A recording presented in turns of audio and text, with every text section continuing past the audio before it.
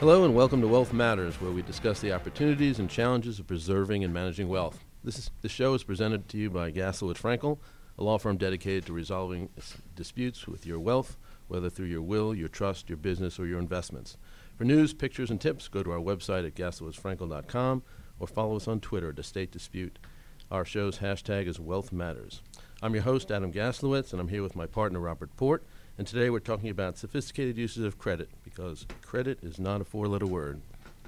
And now it's time to introduce our guests. We are pleased to have with us today Alan Hamer, Senior Vice President, Private Client Manager with Bank of America Private Bank, and Itai Tzur, Senior Vice President, Private Client Advisor with Bank of America Private Bank. So Alan and Itai, let's get started by having each of you give our listeners a brief overview of your background and your particular expertise. Let's start with you first, Alan. Thank you. Again, my name's Alan Hamer. I've been with Bank of America 24 years in banking right out of college. I'll say 30 plus. That's close enough. A long time.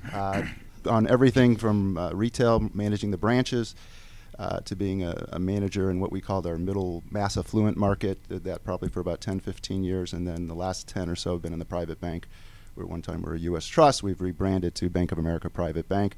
But for the most part, I sort of holistically take care of the client, the families that we have here that are more on the wealthy side, I'd say. And is that both of you are with Bank of America Private Bank? Does the private bank connote folks with greater means and net worth? Yeah, we try to pick out the folks that usually probably have a net worth of about $3+ million. For the most part, they need special handling, or they want us to look at them from a little different perspective. So. Okay. And Itai, tell us a little bit about your background and your expertise. Sure. Good morning. Thanks for having me.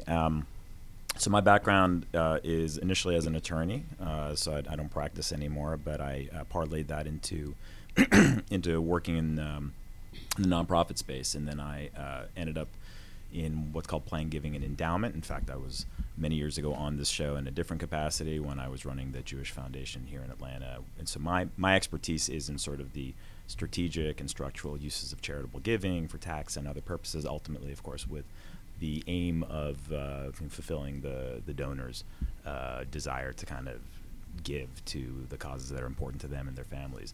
And then I've since moved over to the private bank, so Alan and I are on a team together, so I not only apply my background in charitable giving, but I work understanding sort of the broader needs and really the complexities of the individuals who we work with, or we're trying to work with, and that's why we're here today talking about credit. Okay, so the topic of the show is sophisticated uses of credit. And as Adam indicated, some people might think credit is a four-letter word. Can you tell our listeners why that is not the case? Well, or even tell them what credit is. So what is credit? It's 5 letters, so that's kind of that's the way I would explain it. I think it's to my 6 kids. letters actually. CREID. It's in 6 bucks. All right, there you go. I'm missing a finger.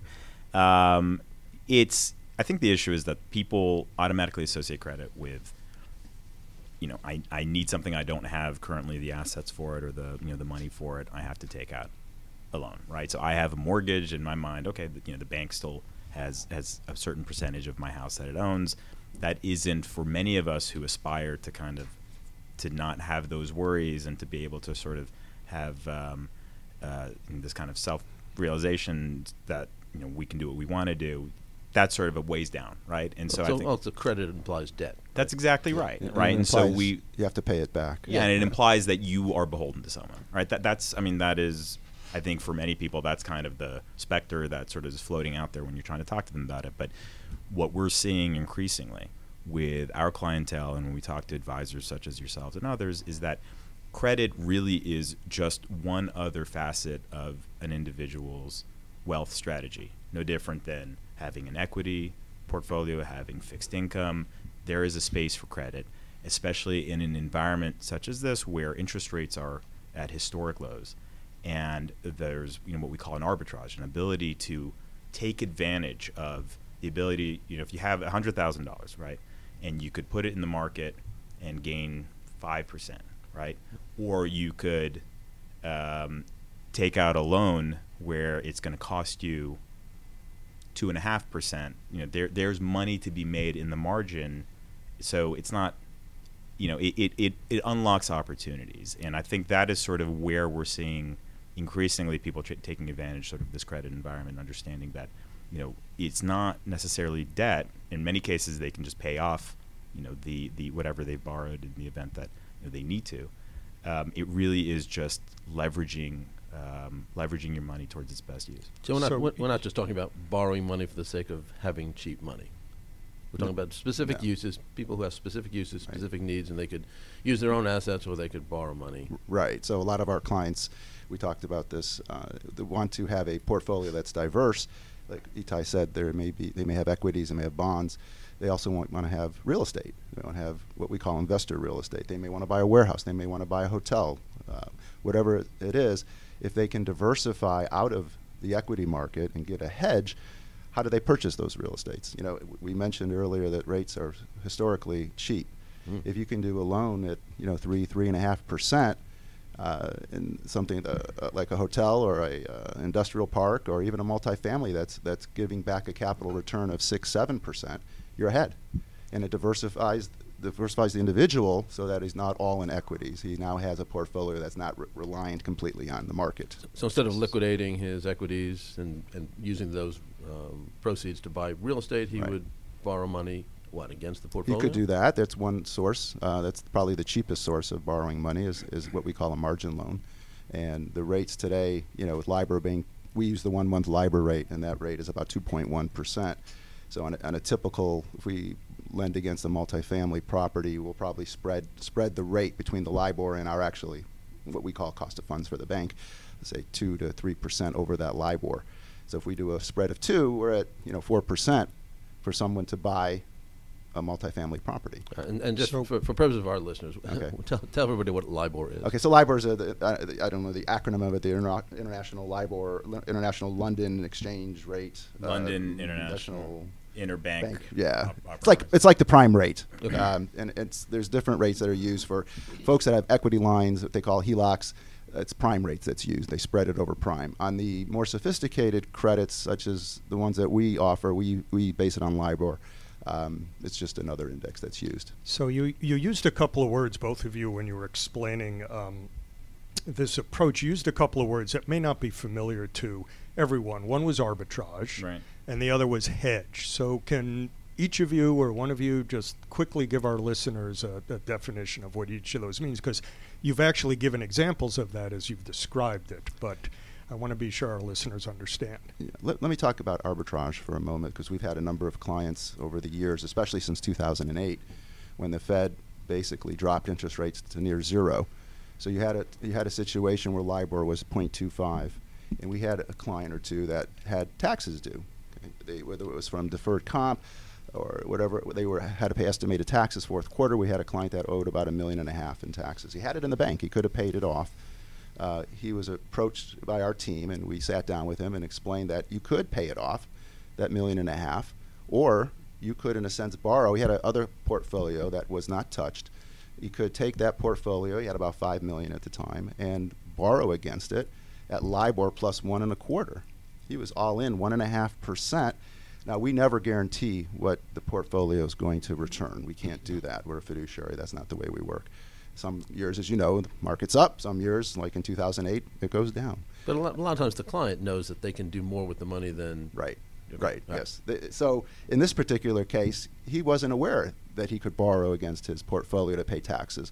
So we offered this strategy, saying that we don't know how long rates are going to be near zero, but why not take advantage of this, given that if the market can return 5-6% or more, you're ahead.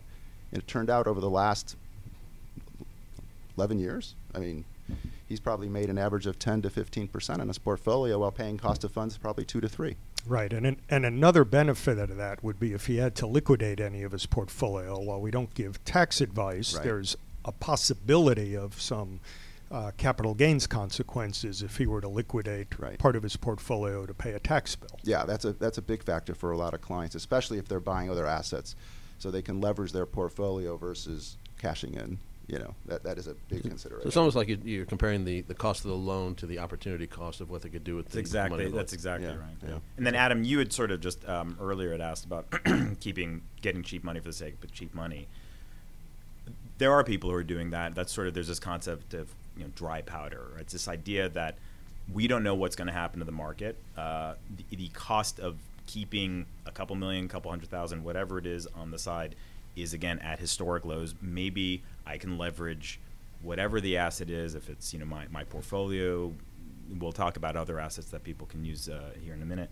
But maybe I'm going to keep some of this cash on hand to take advantage of a downturn, right? Because there's an old saying that goes back to the Great Depression: fortunes are made and lost, in these sort of financial crises. And for those who have the cash on hand, you can buy sort of at the basement and then just let it kind of float up again. Right. That's another phrase that's often used in the financial world that lay people may not understand, which is keeping dry powder, Right. which is having either the liquidity or quick access to liquidity. Is that essentially? Yeah, I mean, the basically, right. concept? It comes from naval warfare and the idea that you needed to protect your gunpowder in order to quickly employ it in the event of conflict, right? So in this case, we're talking about your assets, your cash, and if you want to take advantage of an opportunity. And really, for a lot of our clients, for a lot of the people who could be our clients or who are generally sort of that in that tier and have that flexibility with what they can do with their assets,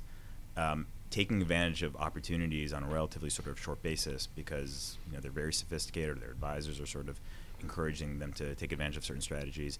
The timing is critical for many of these individuals, and having that cash on hand really can be the difference. I Would it be- assume your clients are the ones who know what they can and can't do with their own money. You're not, you don't need to tell them. They know that they need to do something, and they need other resources to be able to do something else with those. Right, assets. that's a good point. Most of our clients are either C-suite executives or they're business owners. We do have some trust babies, as we call them, but for the most part, the folks that are using credit are sophisticated. However, if we can provide them a means of getting cheap money and enable them to buy what they want, or as we mentioned earlier, diversifying their portfolio as a hedge, folks are always looking to say, what can I do to do something different to offset all the equities or bonds that I have? Yeah, there's also a lot of concern people have about paying taxes, and Right. I imagine that if you're going to either borrow money or use your portfolio, you've got to liquidate something, which generally means paying capital gains Right. tax on the gain. Whereas if you're leaving the portfolio intact and borrowing money, you may pay interest on it, but portfolio is doing better. You're not paying the tax, and you can still do the other thing that you need to do. Plus, I mean, yes, you're absolutely right, and that was one of the other factors is these more complex portfolios. If you simply pull out a piece, it actually, there is a stasis, right, that exists with the way that they have been designed by professional investors who kind of look holistically at the individuals or the families, entities' investments. And so simply saying, okay, I'm just now going to sell $100,000 for my large cap equity position means you have to reset everything else. So it's not simply just, it's like a Jenga puzzle. You got to People rebalance gotta- it. You got to that's it, rebalance you have the to portfolio. rebalance it, right? Yeah, And then there's effort there too, and it may or may not be operating at the same level as it had been prior to that disruption. So let's talk about some of the specific instances where you've seen people, your clients, use this facility, if you will. And it strikes me as what's happening is people are being their own bankers. That's right. Is that fair? That's exactly Mhm. that's a perfect way to encapsulate it. So tell us some examples of how this is used in your experience. I've had I've had a number of instances. Probably the recent one is a client using his portfolio to build a storage center. He had a couple choices. You could do a construction loan, which are difficult to do. You can do them. Not a lot. There are banks that do it. Some of the smaller ones. Finance your own construction, Finance and your then, own then construction, get a permanent right, loan when you're make a done. permanent loan when you're done, when it's stabilized. A lot of the banks are a little hesitant when projects aren't stabilized, and stabilized meaning that they have current income coming in and to pay the bills. So he used his portfolio. He had probably about $4 or $5 million, and we were able to lend, say, 70% of his portfolio. So again, he avoids capital gains, cashing it in, because he's going to make a lot more money on that storage center once it's up and stabilized, or if he sells it to a REIT. So his strategy was to build these storage centers, sell them, build, sell, and he did terrifically over the last several years. But his first couple storage centers were built on his margin account. And what's the term of a credit facility like that? So if he's doing something like that, to the construction portion is normally interest only, so that could last a year to year and a half if it takes that long to build. Once it's stabilized, or even after a year and a half to 2 years, it converts to, say, a 5 or 7 year note. We normally amortize it over 20 or 25 years. So he can have normally it's a floating rate, again, on LIBOR. Today's environment, we've changed a lot what we do in terms of what we call swaps and things, and more sophisticated ways of fixing the rate. We can actually quote fixed rates on these now. For folks years ago, it was more difficult to give a fixed rate. It was usually floating unless they wanted to do a swap. Swaps have become very convoluted for individuals. So we now are offering fixed rate terms, 5, 7, 10, and there's some banks out there doing a 10, 15-year fix. And you're doing it on these kind of loans? Yeah. Fixed yeah, rate? Yeah. Even though LIBOR may fluctuate? Even though LIBOR may fluctuate, we'll lock him in, say if he wants 5-year money, we'll give him a quote. However, there are penalties to get out of that. So if you pay that off early, you're stuck paying us a pretty hefty penalty, whereas a LIBOR floating loan, they're normally simple interest, meaning you can pay it off anytime you like.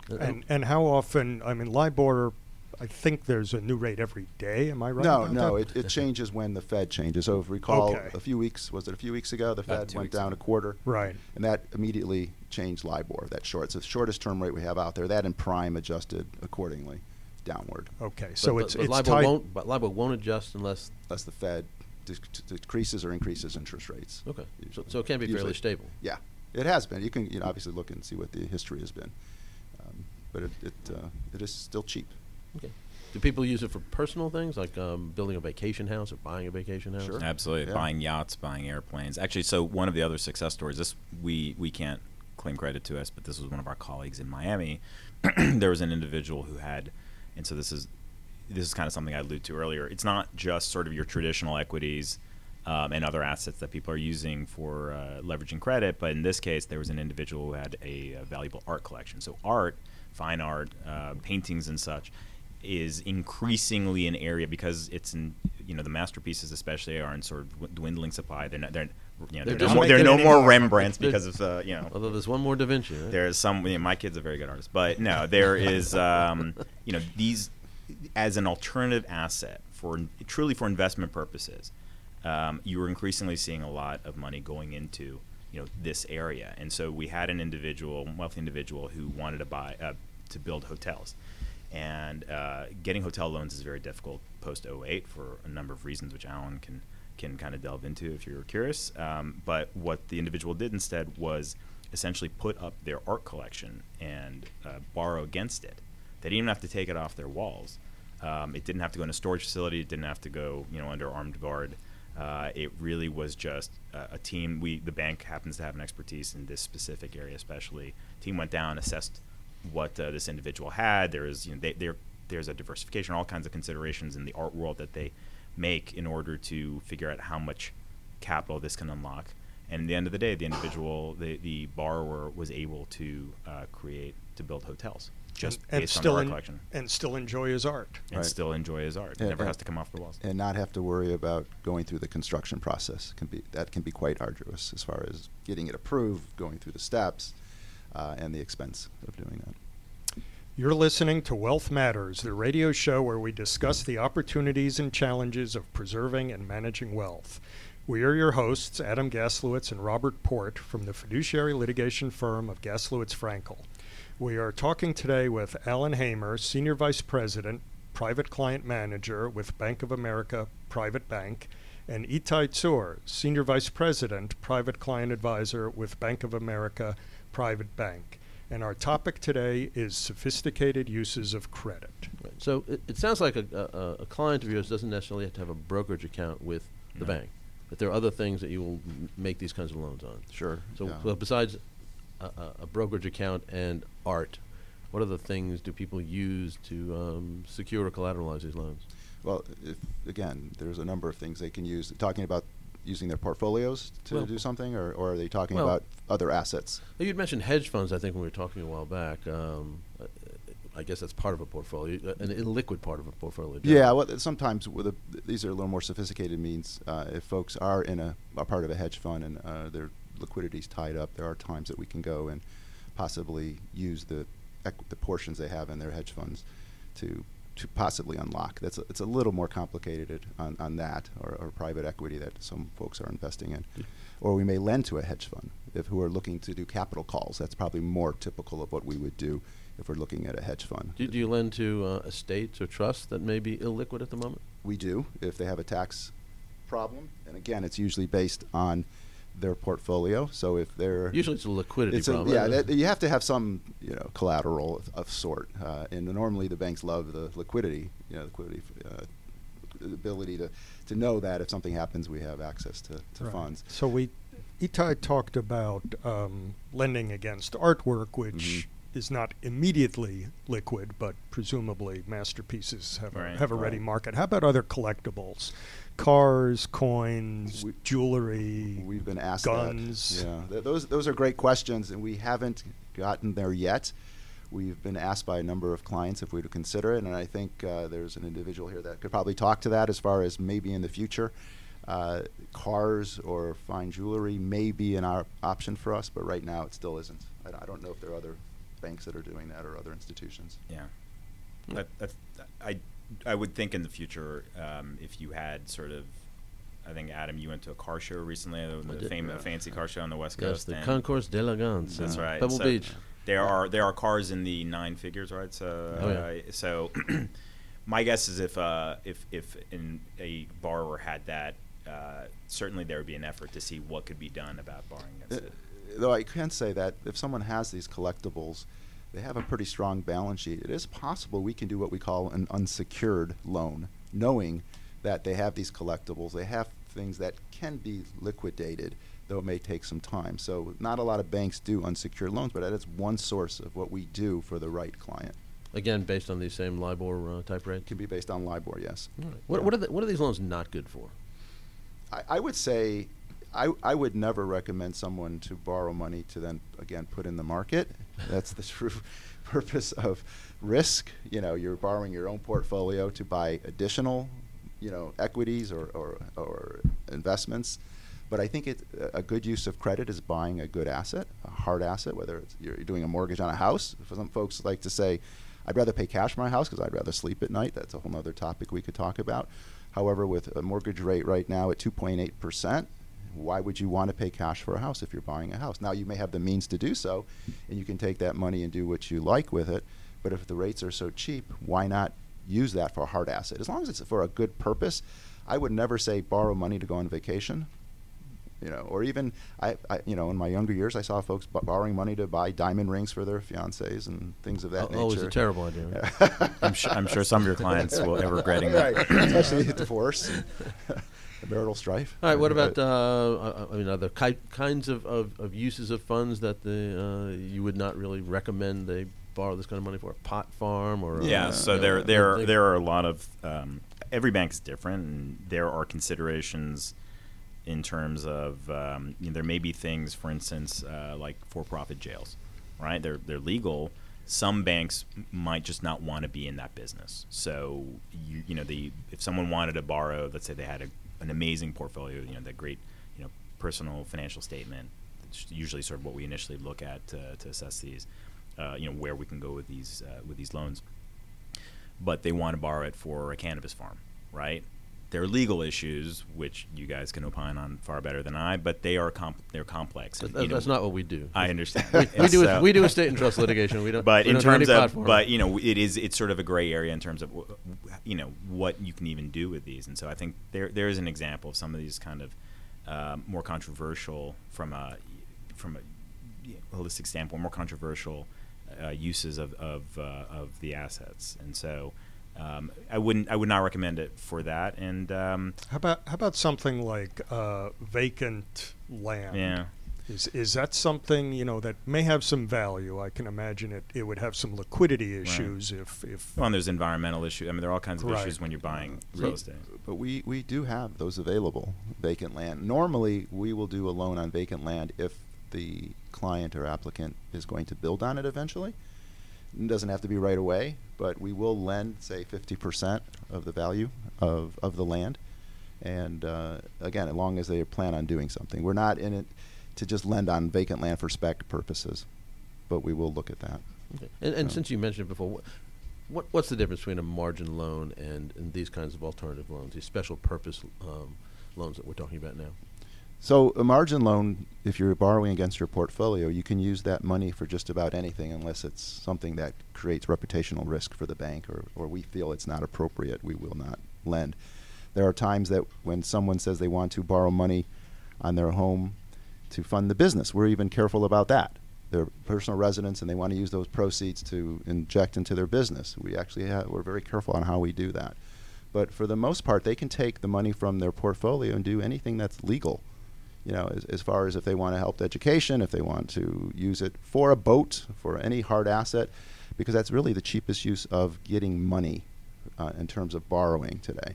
But the margin rates, to my understanding, are generally your traditional margin rate is much higher Yes. than what you're speaking about here. So why is that why the distinction there? Is that because the customer, the holder of the securities that they're margining, sort of has their own control over it? Yeah, there's different what they call margin rates. So if you're at a typical brokerage customer, say at another firm, you can, when you open up an account and say you're self-directed, you're doing your own thing, you have your investments, you can, upon opening that account, have margin, which means you have $2 million in the account, they'll let you borrow $1 million. No questions asked. However, that's a broker call rate, margin rate. That's usually about 5-6%. It's based on a different index. I'm not as familiar with that, but I know it's not as cheap as if you're dealing with the private bank here. So we have folks who have a pretty substantial balance sheet. We're helping families preserve their wealth, pass it on to the next generation, so on and so forth. So our rates are based differently. We also give the folks a little more time. If there's a margin call, like recent happenings for a couple of my clients, we give them several days to cure or to take care of the margin call. If you're in a brokerage account, your rate is higher. There's no control. If you don't cover it that day, they sell you out. They will sell your securities to make sure they cover. In our case, because we know our clients, our rates are lower, and we're able to give them some time to cure the call. Right. And what many customers don't understand, clients don't understand in the margin situation is when there's a margin call, as you said, Right. the bank brokerage firm has the discretion as to what to sell. So Right. That's right. you may want them to sell loseallmymoney.com rather than your Home Right. Depot or your Coca-Cola stock, Right. but the Yeah. bank has the discretion as to what they're going to sell. Right, and we have the time. So what do you tell your clients to consider when they're thinking about these kinds of loans? I mean, are there issues that they need to be aware of? Are there things they need to go over? Yeah, I think we just don't want to put our clients in a situation where it's not comfortable for them to pay it back. Even though someone may be qualified for a loan, you can afford to buy a home. Today's rates, the rates are cheap. You can get $1 million home, and can you? There's one thing to get approved by a bank, and another equation is, can you really afford that house because of your lifestyle? So there are considerations beside getting approved, at least on the residential consumer side. When we're talking to our clients, if they're looking to buy a multifamily or an industrial park or a strip center or a hotel, these are sophisticated clients. They know what their return of capital needs to be. I don't need to advise them, is this a prudent ask for you? We'll decide if we can qualify them and if it makes sense from a cash flow and liquidity standpoint. But for the most part, those clients are sophisticated enough if they should do it. And then there's just an aspect of sort of preparing them for the process, right? I mean, post 08, it's all there's a lot more. Maybe can you walk us through? And I understand these are a lot of one-off deals, so there's no one way to go about this. But walk us through generically how you would proceed to qualify someone for a loan like this. Right. So we would want to better understand what they want the loan for. We'd want what we call a personal financial statement, which sort of gives us, from their perspective, an initial picture of sort of what their wealth is, what their liquidity is, where their money currently is. There's an underwriting process, and that takes some time. And I think I refinanced my house a couple of years ago. It is thorough. We'll put it. That's a gentle way of putting it. There's a saying amongst real estate attorneys that the most complicated transaction there is a house refinancing or the purchase of a residential home. Yeah, my boss may be listening, so I have to be careful what I say about mortgages.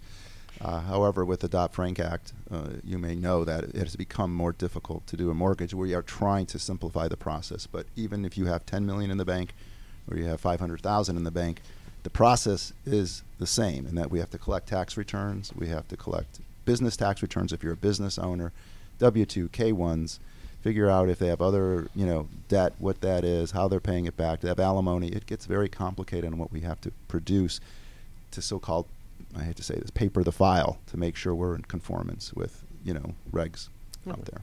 All right, as we wrap up our show, I want to give each of you an opportunity to give us an example of a success story that you've had, or one that was not so successful that could have been done differently. Alan, you want to start? Or? Sure. All right. Recently had a client that was referred by another client, and he needed to buy a hanger for his jet. It's a tough problem, right? I hate when that happens. That's terrible. So he had. Can't wait to hear the success this was an story. easy one. It comes to my mind easily because it was a great deal for us and for him. He had a pretty large bond portfolio. When we, because of the size of the portfolio, we were literally able to price the loan at LIBOR plus 70 basis points, or 0.7, which is very, very cheap money. So instead of him going through the process of getting a hanger loan, he didn't want to use his cash. He didn't want to cash in the bonds because of tax implications. And his advisor said that with money being so cheap, borrow it. So we brought the bonds over, put a margin loan in place, and instead of going through the process of doing a hanger loan, which takes more time and effort. A hanger loan. A hanger loan. Yeah, basically. That's a thing. That's a thing. You buy You guys like a don't have closet your for private your. jet, no. Yeah, don't you have a Just- jet? We're Just keep making it at the notes. public airport like everyone. I pay cash. I didn't need a hanger loan. This particular gentleman also owns his own island, so he probably could have parked it there. But for the States, he needed somewhere to park his jet. And we were able to do that in probably 2 or 3 weeks, which was easy for us. And it was cheap money for him. He didn't have to cash bonds. He could have liquidated easily. He had enough to do it. But Right, and that's a great illustration of what we were talking about before, which is sort of being your own bank. Right, he was. And then one of the strategies that we're trying to employ to get more individuals to kind of embrace credit is to work with other advisors, registered advisors who don't necessarily deal with credit and are mostly there for the sort of the wealth advising and for the investments. And we were working with one, and they presented us with a mortgage. It was actually going to be a pretty substantial mortgage in Florida. Unfortunately, as we dug deeper in that kind of initial phases, the ownership structure of the assets that would be guaranteeing the mortgage became extraordinarily complicated. And Alan, with his experience, was sort of very early on said, okay, we need probably to get a real estate attorney to kind of unlock some of this. So it's still an ongoing discussion, but we thrive in kind of these complex situations. But it was a very, very convoluted isn't the term I want to use, but it was a very, very complex structure. And so That you guys were able to easily deal with. Yeah, extremely. just like it's like the just pulling the Just thread so- on the just Gordian so- knot. just so- But we do have the ability to do more complex loans in our group because of the client, That's the right. nature of the clients that we have. So it's not always in the box. So it is. Right, and I think that's one of the things that's interesting about this, which is, since it's atraditional, it can be customized, and you can focus exactly on what the client needs and their own assets to structure something that's appropriate for them, as opposed to going to X, Y, and Z and your traditional construction loan or your traditional mortgage, right. where Conditional it's- hanger loan. Yeah, right. So that's what we, hopefully we're doing a good job as a team if we look at them holistically and say, listen, you could do what you want to do, or we have other alternatives for you that might be a better process and less expensive. All right. Why don't I get each of you to tell our listeners how they can reach you? Well, I can be reached at Alan.Hamer, that's ALLAN.HAMER at bofa.com is probably the best way to reach me. All right. Itai? I can be reached at Itai at bofa.com, and You're gonna and have- that's you- obviously phonetic. Easy to spell, yeah. It's John Smith in Israel. It's itai. T as in Tom, S as in Sarah, U, R as in Robert at bofa.com. All right. Okay. As we're wrapping up our show, I want to thank everyone for listening to Wealth Matters, where we discuss the opportunities and challenges of preserving and managing wealth. For more information about Gaslowitz Frankel, please go to our website at gaslowitzfrankel.com, and remember to follow us on Twitter at Estate Dispute and use our show's hashtag Wealth Matters. Our guests today were Alan Hamer, Senior Vice President and Private Client Manager with Bank of America, and Itai Tsur, Senior Vice President, Private Client Advisor with Bank of America. Please join us every fourth Wednesday of the month at 8:30 a.m. here at Wealth Matters on Business Radio X.